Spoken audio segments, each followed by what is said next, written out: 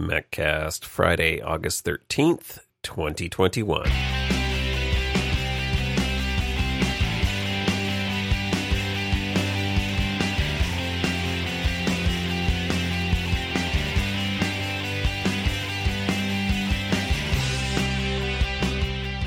Hey, Mac Geeks, it's time for your Maccast, the show for Mac Geeks by Mac Geeks. I'm Adam, and this is a show where we discuss all things Macintosh. How you doing? Welcome back to the Maccast. You know, life moves pretty fast, and if you don't stop and look around once in a while, you could miss it. Perfect quote for me to start off this show because, hey, it's going to be a little bit of probably a shorter one, famous last words. I am getting ready to take my daughter off to college, and it's a pretty big life event. Definitely something you don't want to miss. I'm going to slow down a little bit and enjoy that. But of course, we do have some Apple and Mac news and stuff to talk about. We got to hang out for a little bit, and that's cool. I enjoy doing that. Glad to be back here with you. And we're going to be getting into some things. We're going to do, even though briefly, we're going to get into some of the latest iPhone rumors. We've got some TV stuff, Apple TV Plus stuff going on this week, and some MacBook Pro updates and MacBook updates to talk to you about. That's all happening in the news, and then I want to talk to you about Apple and the living room. We have a question and try to help a listener out with a display issue, connecting to a display, an older display to a newer Mac, and we'll talk about that a little bit. And then I have a little bit of a thing of the moment for you in this episode. So still should be fun, even if it is brief, but let's just dive right into things, shall we? So, couple of late-breaking iPhone rumors, some of them kind of replicating things we've heard before, but a couple new ones coming out this week from Bloomberg. They say there's going to be a bunch of pro camera updates coming with the iPhone 13, specifically in the area of video recording. They say we're going to get ProRes for videos, so Apple's ProRes coming to the iPhone, which is pretty cool, and also portrait mode for videos. So you'll be able to do all that cool bokeh effect in your video. And then they mentioned AI-powered filters, rather. So your iPhone will be able to actually precisely apply changes to objects and people across the photos using artificial intelligence. So rather than just applying it to the entire photo, they're going to use some smart AI, I would assume, with the neural engine to do a little better job on applying those effects, which would be nice. And then they also did confirm what we have already been suspecting and has been rumored, that the iPhone 13 is going to have a slight redesign with a smaller notch in there. So that is happening. Also, we heard about a survey of more than 3,000 iPhone owners from Cell, that's SELLCELL, and it had some interesting findings in it with regards to the popularity or potential popularity of the iPhone 13. We know Apple has been gearing up their production, that they are feeling like iPhone 13 is going to be a very popular release. The survey from Cell says that 43.7% of the people they surveyed said that they do intend to upgrade. Now, these are existing iPhone owners, so they're already in the ecosystem. They're already sort of bought in, so we got to take these numbers with a grain of salt. But that's pretty good. If we're going to get more than half of the folks who own an iPhone updating this time around, that should translate into some pretty good sales. In their survey, the most popular model was the base iPhone 13 model. 38.2% said that was going to be the one that they were going to go for. Second most popular, as you might imagine, was the iPhone 13 Pro Max. 30.8% said that was what they were planning to upgrade to. And the most desired features, reasons why people are wanting to upgrade: the 120 hertz Pro Motion display, the always-on display, which we've been talking about. I think that would be a really cool feature. Whether that shows up or not, I'm kind of 50-50 on that one. We keep hearing that rumor, but that'd be a feat to pull off. Of course, that LTPO display, the 120 promotion, variable refresh rate display is what makes that possible. So if we get that, very likely we will get the always on display. And then last one was the smaller notch, which I find interesting, again, because I think I've grown accustomed to the notch, and I never really notice it anymore. So it's not like a big deal to me, the notch, but I guess it means a lot of people do care about it. And it is a feature that they want to see reduced or, I guess, potentially go away. So, we'll have to see.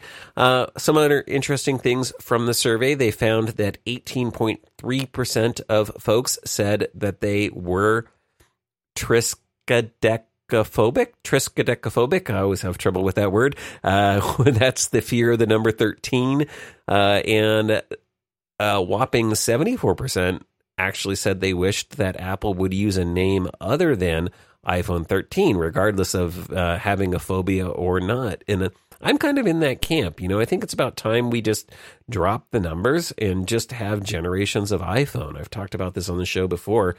Why not just have an iPhone mini, an iPhone Pro, and an iPhone Pro Max? It feels very simple. And you have the 2021 version of that, and then a 2022 version of that. I think we don't really need the numbers anymore to differentiate models. We can do it by model year, and it doesn't even have to be part of the product name. But we still have the numbers. I have no real issue with 13. I think it's kind of a neat number. As a matter of fact, we're recording this podcast on Friday the 13th, and I have no qualms about that. Things are, well, and I say that, I don't even want to say that things are going well with my recording, because then something is going to happen, knock on wood and all the other superstitions. So in one breath I say I'm not superstitious, in the other breath I kind of feel it. So maybe I actually am. Maybe I'm just fooling myself. Not to be left out in the late-breaking rumors, TrendForce has weighed in this week with their own predictions, although for them, not much new here. They say they're expecting a faster, more power-efficient 5nm plus chip. I've never heard that plus part added, but we had been hearing that Apple's going to do some enhancements to the current chip, even though they're using the same 5nm manufacturing process. And surprise, TrendForce says the name's going to be the A15 Bionic. They also sort of confirmed what we talked about, I think, last week, that support for millimeter wave 5G technology is going to be coming out in more phones in more countries. And also they talked about the new space-saving technology for internal circuits that's going to allow Apple to add larger batteries in this year's iPhones. And they say the new models will have similar pricing to last year's iPhone 12 models, and that Apple should announce the new devices on schedule this year in September. So we are not expecting a delay. We are expecting an early September announcement for new iPhones. So they should be on the horizon. Apple continues to rack up and land more big-name stars for Apple TV Plus. The big one this week was Apple and Netflix were reportedly in a bidding war over a new Jennifer Lawrence project, and Apple has apparently won that war, at least according to Deadline. That's what they're reporting. The project is a new film where Lawrence is set to play legendary Hollywood agent Sue Mengers. We don't know exactly how much Apple paid for the film, but reports had claimed the bidding had risen to as high as $95 million. So we can suspect that Apple racked in something in that price range. Oscar winner Paolo Sorrentino is reportedly signed on to direct with a script from Lauren Schuker-Blum, Rebecca Angelo, and John Logan. No word yet on when the film will begin production, nor when it will be released. Apple also signed a new deal for a TV series called Bad Monkey that will star actor Vince Vaughn. It's a 10-episode series based on a 2013 novel by the same name. The story is about a detective in South Florida who gets demoted to be a restaurant inspector named Andrew Yancey. When tourists find a severed arm, it somehow ends up in Yancey's freezer. I'd be curious to know how that happened. And that pulls him, I guess, into a world of an underground world of greed and corruption. So kind of feels like they describe it as a comedy, feeling like a little bit of a dark comedy, maybe dark comedy detective sort of thing. So very interesting. I like Vince Vaughn. I think he's a great actor. Loved Swingers back in the day when it came out, and I know I've seen him in some stuff recently, although I can't remember what he's been in. But looking forward to seeing him on this show for Apple. And bonus, the series is the second series on Apple TV Plus, coming from writer-producer Bill Lawrence, who you might already know works as a writer and executive producer on Ted Lasso. And no doubt that's a great show. So maybe he can pull off lightning in a bottle twice with this new one with Vince Vaughn. And then finally, in Apple TV Plus news, Tom Hanks is about to debut his second film project on Apple TV Plus. The film Finch will premiere on the service on November 5th. It's already getting some early award season buzz. It's about a man, his dog, and a robot who is played by Caleb Landry Jones. In the film, Hanks stars as Finch, a robotics engineer and one of the few survivors of a cataclysmic solar event that's left the world as a wasteland. After living in a bunker for over a decade with his dog Goodyear, Finch creates a robot to watch over the dog when he no longer can. The three odd companions embark on a journey, and Finch tries to show the robot the joy and wonder of what it means to be alive. So looks like a heartwarming, uplifting film. I love that kind of stuff, and I'm looking forward to seeing this one. Again, it's due out on Apple TV Plus in November. And then finally in the news for this week, we're getting some new buzz around MacBook Pros moving into production. According to DigiTimes, they say that Apple is hoping to reach production of up to 800,000 of their new 14-inch and 16-inch MacBook Pros by the end of November, and that the company reportedly expects to sell a total of 23 million MacBooks by the end of this year. That would be about a 15% increase in total yearly MacBook sales. I think they can pull it off if the new M1X 14-inch and 16-inch MacBook Pros turn out to be as amazing as we are expecting. Remember, the rumors are that we're going to get 10-core CPU with 8 high-performance cores and 2 energy-efficient cores, GPUs with either 16 or 32 cores, and RAM up to 64 gigabytes. And you know how screaming fast the M1 machines already are. These things are going to take the specs to a whole new level. I think pros are going to go absolutely bonkers over these. Apple may even be underestimating the popularity of these machines when they come out. They're also expected to, of course, have mini LED displays. They're going to have an updated flat edge design, bringing back a lot of the ports that pros want, like the SD card slot, HDMI ports, and of course MagSafe, and dumping the touch bar all at the same time. So sort of Apple righting all of their wrongs from the previous generations of MacBook Pros in the minds of a lot of people. So again, I expect them to be hugely popular. We are thinking that the new machines could be announced as early as September, or at least some folks are. I think it's more likely that Apple will hold a separate event for the Mac, probably in October. That's kind of how they time these things out. So we'll have the September announcement for iPhones, maybe Apple Watch updates, and then that followed by a Mac announcement sometime later in the fall, probably early October.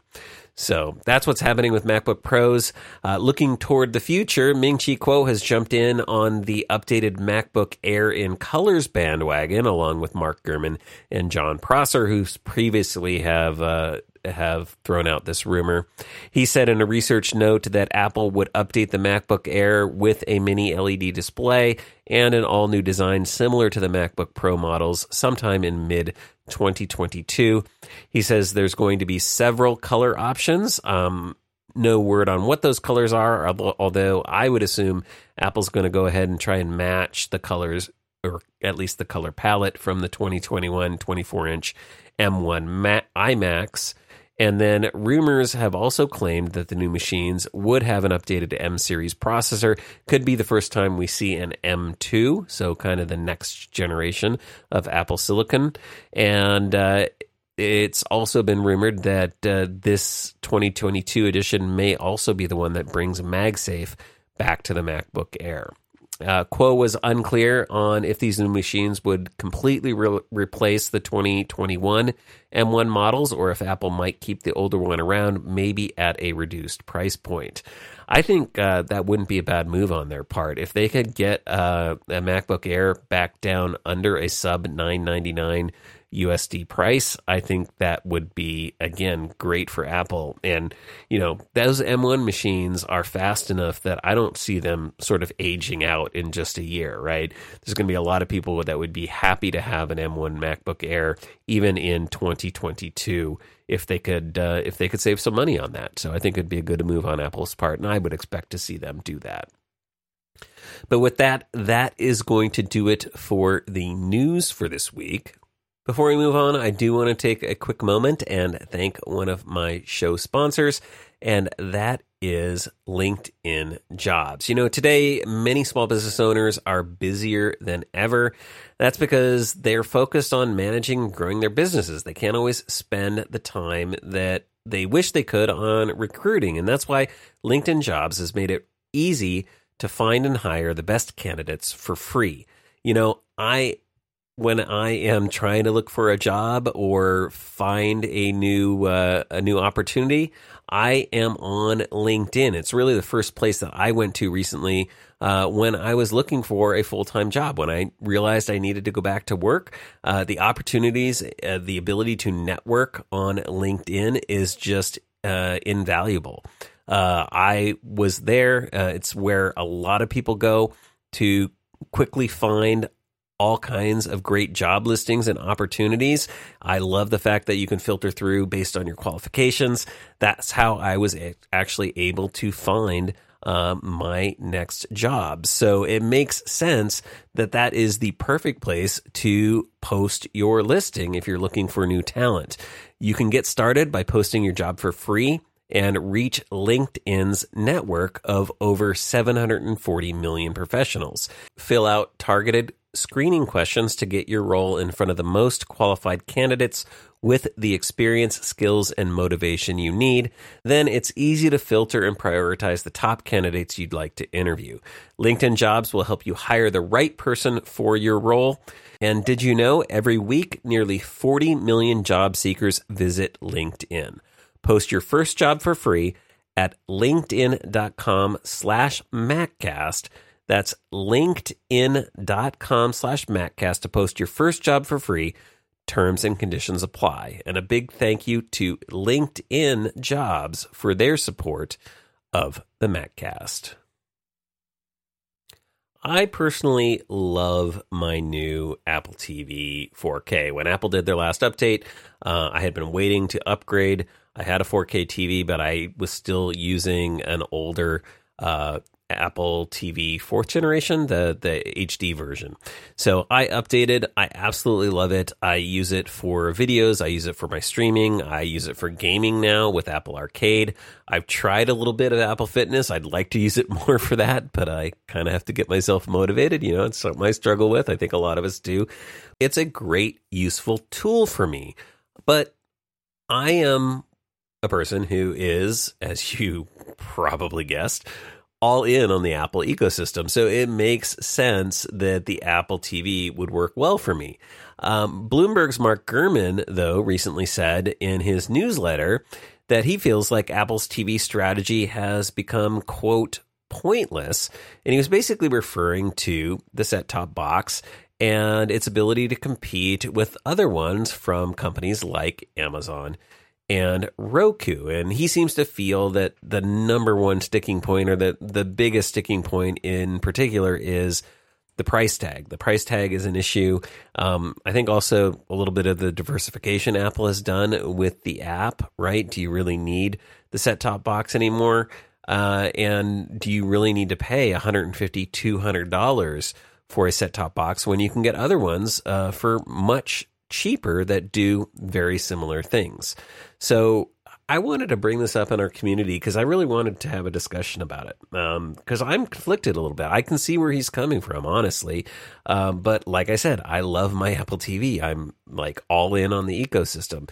And maybe that's something that Apple is okay with, that the Apple TV is really targeted at a very small, narrow market. And I think often this is something that analysts and people who watch Apple miss. I think it's definitely being missed with respect to the Apple TV Plus service.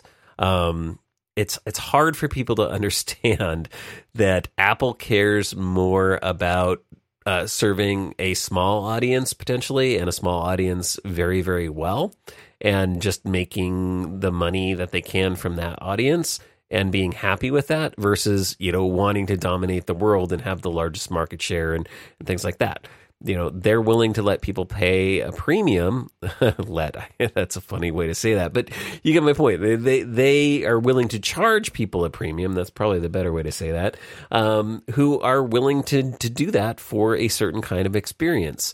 And I think that's generally okay. I don't know why there's this perception that Apple has to compete in all these markets. At the same time, right, it does, as a consumer, as a person buying Apple products, you do kind of feel like, wow, Amazon sells a set-top box for, $50, or maybe even, I don't know how low they've gotten at this point with the sticks and stuff like that, $30.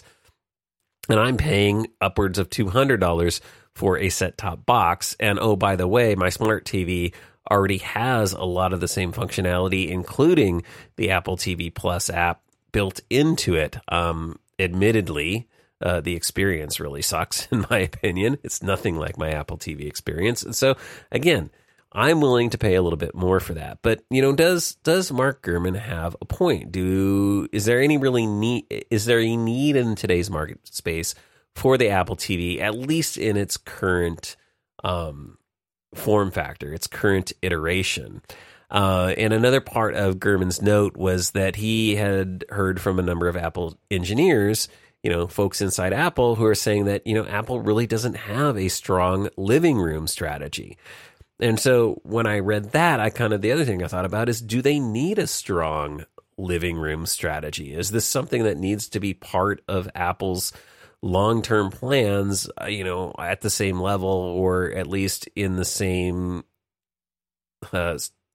future strategy as something like, the Apple Car or the VR headset? What is a living room strategy key to Apple's ability to grow their business and take it forward? It might be for their services business, so maybe, I don't really know, but you kind of do have a lot of other options. If you want to just play Apple TV Plus content or content to your TV, you've got AirPlay in third-party devices, so does the Apple TV need to be a part of that? And despite the pessimism, though, Gurman also does say in his note that he thinks that Apple is developing an Apple TV HomePod FaceTime product. So those three products kind of merging together into one sort of living room product that would be released sometime in, he thinks, 2023. And we've kind of heard about this product being rumored in the past, that Apple's been looking at, what's the next generation or iteration of the Apple TV and the HomePod. Is it something with a screen that you can do FaceTime on, screen and a camera, something you'd have in your living room? And that's honestly something that doesn't really appeal to me. I don't think I'd buy that product, but I would like to see Apple focus, and I've wanted Apple to focus on for years, more of a living room hub, something that maybe better services families with their libraries. So you can kind of have a family media library. We're kind of getting there with the Apple's family plans, but it's not really that easy to navigate. I'd love to see a meshed library where it's just totally mixed together with everybody from the family, rather than having to have it siloed between different accounts, which is kind of how it is now. But, I think the killer living room product in my mind for Apple to do, if they're going to combine the Apple TV and the HomePod into something, I would love to see them combine an Apple TV, a HomePod, and a mesh router. So bring back AirPlay in a mesh format and have that be a HomePod plus mesh router, right? Because you want your HomePod in multiple rooms, your HomePod mini, and you need mesh routers in multiple rooms so you could get audio and killer, easy to configure and set up Wi-Fi throughout your house, fast Wi-Fi. That would be a huge win in my book, and I think Apple would sell a ton of that product. I'm not so sure that many folks are that into FaceTime that they feel like they need a FaceTime device in your living room. And I don't even know how you'd set that up. Like, where would you put it? I have my HomePod and my Apple TV kind of up on my mantle, just under my television set. And it'd be kind of awkward to have to go over and do FaceTime calls over there. So I don't know, maybe if it had a detachable screen or something like that, kind of like a mini version of an iPad, that could work. But that really doesn't have an appeal to me. So I don't know if that's the right strategy. That is a strategy. And so the question does become, if Apple had that kind of device, would that be a game changer for a living room strategy? I kind of feel like it wouldn't. I think it needs to be something more than that or something different. But what do you think? Why is Apple sort of struggling and seems to continue to struggle cracking the living room, right? They discontinued the HomePod. They discontinued the iPod Hi-Fi. It's just a place where they seem to have really constantly struggled. And I think that's what maybe Gurman and other analysts are sort of reacting to, right? It's like Apple keeps trying and not really succeeding. And we see them succeed in so many other areas. So why is this the tough nut for them to crack? And I don't really know what the answer is. Again, I love my Apple TV. I think it's a perfectly fine product. And I think maybe Apple is just happy, again, servicing those of us who like the product. And if you don't and want something else, there's obviously plenty of other options. So maybe they don't need a living room strategy. But again, I'd love to know what you think about this topic. So shoot me some feedback. Send me an email, maccast@gmail.com. So I received an email this week from Chris, who was trying to connect a new 2019 16-inch MacBook Pro to an old but very, very nice Apple 27-inch LED cinema display. Great display. Chris had purchased Apple's Thunderbolt 3 USB-C to Thunderbolt 2 display adapter and tried connecting things up, and lo and behold, wasn't working. Now, some of you already are predicting or probably know what happened, but I have to say, this isn't a unique problem, and it's not just limited to Apple's LED cinema displays. Connecting older displays to newer Macs, I think, can be frustrating and head-scratching at best, right? It's not fun figuring out the right adapter to go from a new Mac, especially a USB-C Mac in this day and age, to an older display. You really have to know like the ins and outs, the nitty gritty of your display specs, and you have to drill down when you're searching for adapters. And there's a gazillion adapters from a gazillion manufacturers that all kind of claim to do the same thing or have at least the same kinds of connections, but they're not all created equal, and they're all not going to work for your display specs necessarily. So you really have to know and understand the stuff to really figure it out. And in this case, Apple, I feel, in really what is a noble attempt to make things more simple, kind of created some of this confusion. And we see some of the same confusion with USB-C and Thunderbolt now, which is why we had to have, Larry from OWC on to talk about USB-C and Thunderbolt 3 and Thunderbolt 4. And we've talked about it a few times outside of that too, because it's super confusing, right? And the problem comes down to, trying to get to this place where we have, I think, one connector, but then we have all kinds of different data specifications going over that connector. And in this case, we're talking about, a video specification, but it could be any other kind of data specification, Thunderbolt versus USB-C, for example. So a part of the confusion too, I think, comes into play because Apple had released over the years kind of three different cinema displays. The first generation was DVI, either single link or dual link. I think that one's a bit easier to detect because DVI the connector looks very different than anything else that was used in the next generations of that display. Now, the second generation was a mini display port. It had its own connector. It was small, squarish, and it was what Apple used on what they called the LED cinema display. So I think it was the first one maybe just called the cinema display. I don't remember for sure. But the second one was the LED cinema display. And then they later came out with the Thunderbolt version, Apple's Thunderbolt display, which used Thunderbolt 2. And that's kind of where I think the confusion came in, because the thing is, the LED cinema display and the Apple Thunderbolt display look very similar. They have similar names, I guess. I mean, the Thunderbolt's kind of a clue that it's Thunderbolt. But when Apple developed the Thunderbolt 2 spec, they used the same connector as Mini DisplayPort. So the connector is identical between Thunderbolt 2 and Mini DisplayPort, but the data specification, what's running over it, can vary depending upon what you're doing. And in this case, as you all might have deduced by now, what happened to Chris is that Chris had a Mini DisplayPort, version of he had the LED cinema display, but was attempting to use a Thunderbolt 2 to Thunderbolt 3 USB-C adapter.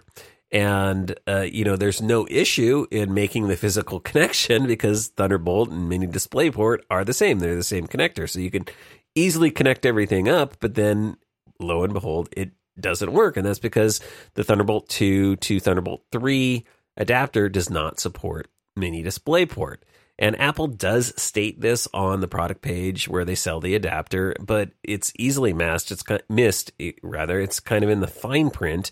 And, if you're looking at the picture, the beautiful picture that's there, hey, it's got the right connector on it. That's what I need. I need that adapter. And I have a feeling there's a lot of people that buy this adapter and return it because it doesn't work for them. And honestly, I've had a similar hard time trying to use, I have an old HP DVI display that's perfectly working and good. And so every time I upgrade my Mac, I connect it. And so when I got my 16-inch MacBook Pro, USB-C ports, I wanted to connect up this adapter. Well, I already had a Apple's DisplayPort to DVI adapter. And so I thought, hey, I'll get a USB-C to DisplayPort adapter, connect everything up, and that'll just work. It did not. At least not for me, at least not consistently. It seemed to work fine connecting to my MacBook Pro because I run that through a Thunderbolt Drobo, so that worked fine. But when my office gave me a 2018 Mac Mini and I had to connect the same display to that, I tried to use two adapters to get that to happen, the USB-C to DisplayPort adapter, and then the Apple's DisplayPort to DVI adapter did not work. And I ended up having to go back and purchase a USB-C to DVI adapter from Monoprice. So kind of doing the double adapter thing didn't work out very well.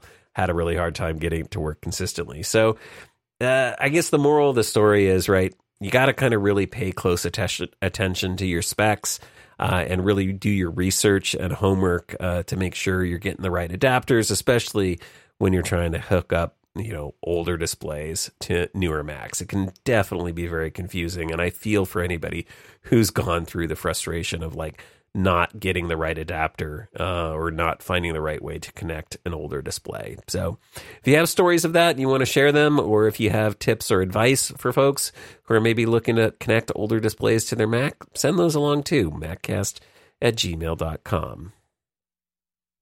Finally today, I've got a really cool new thing of the moment. This literally just came out today as I was, sitting down to prep this podcast. It's a new word game from at least one of the game designers from Hidden Folks, which is another great game on iOS, iPad. If you haven't found that, it's like a little hidden find the hidden object game. It's beautiful, great illustrations and drawings. Absolutely love that. I'm sure I've recommended it in the past. If you've never played Hidden Folks, you should check that out. But same game developer has a new word game out and available on Apple Arcade called Word Web, W-U-R-D Web, Word Web. And it's kind of a take on crossword puzzles and Scrabble. And there are a few different game modes. You can unlock various modifications to those game modes.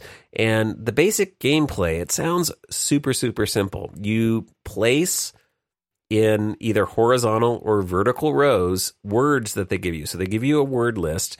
You place those words onto a board. It looks very similar to a Scrabble board. And there's, 1x, 2x, and 3x modifier squares. So if your word runs over those squares, you unlock or get additional words for your word list. So you have more opportunities to put words on the board. And like I said, there's different modes. I've just started playing, and so there's one called Tangle, where what you're trying to do is get a certain number of words onto the board without sort of locking yourself out or blocking yourself. And then what's the other mode is you're trying to get from one point on the board to another point. So you basically have your word overlap certain squares, and if you can do that, then you pass that round.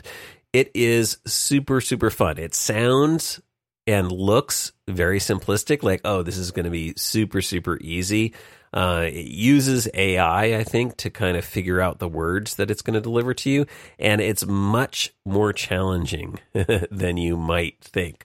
But it is super fun, and I'm just having a great time playing it. So if you're looking for a new word game and you're an Apple Arcade subscriber, check out WordWeb. If you haven't tried out Apple Arcade, I'm just a huge fan. I used to easily spend about $5 a month on games for my iOS device. So at $4.99, it was no brainer for me. And now that it's part of, Apple's Apple,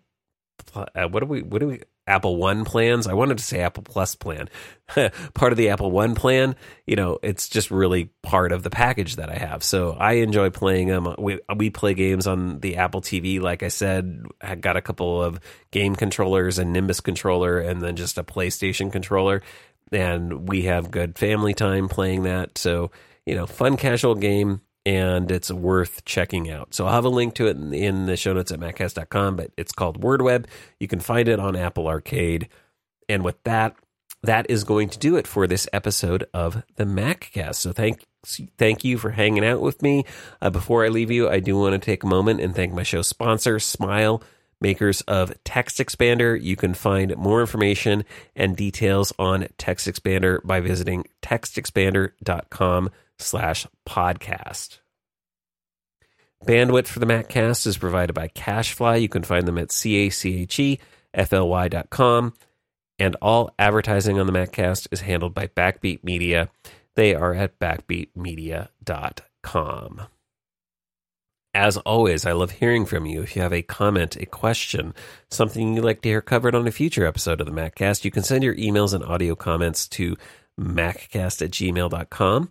You're also welcome to call in on the listener hotline. That phone number, 281-622-4269, 281-MAC-I-AM-9, and you can leave a voicemail.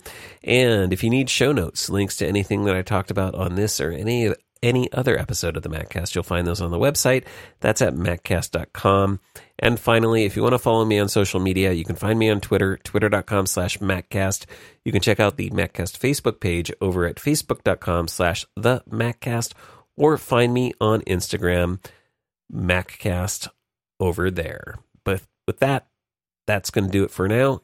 Until next time, I will talk to you all again real soon.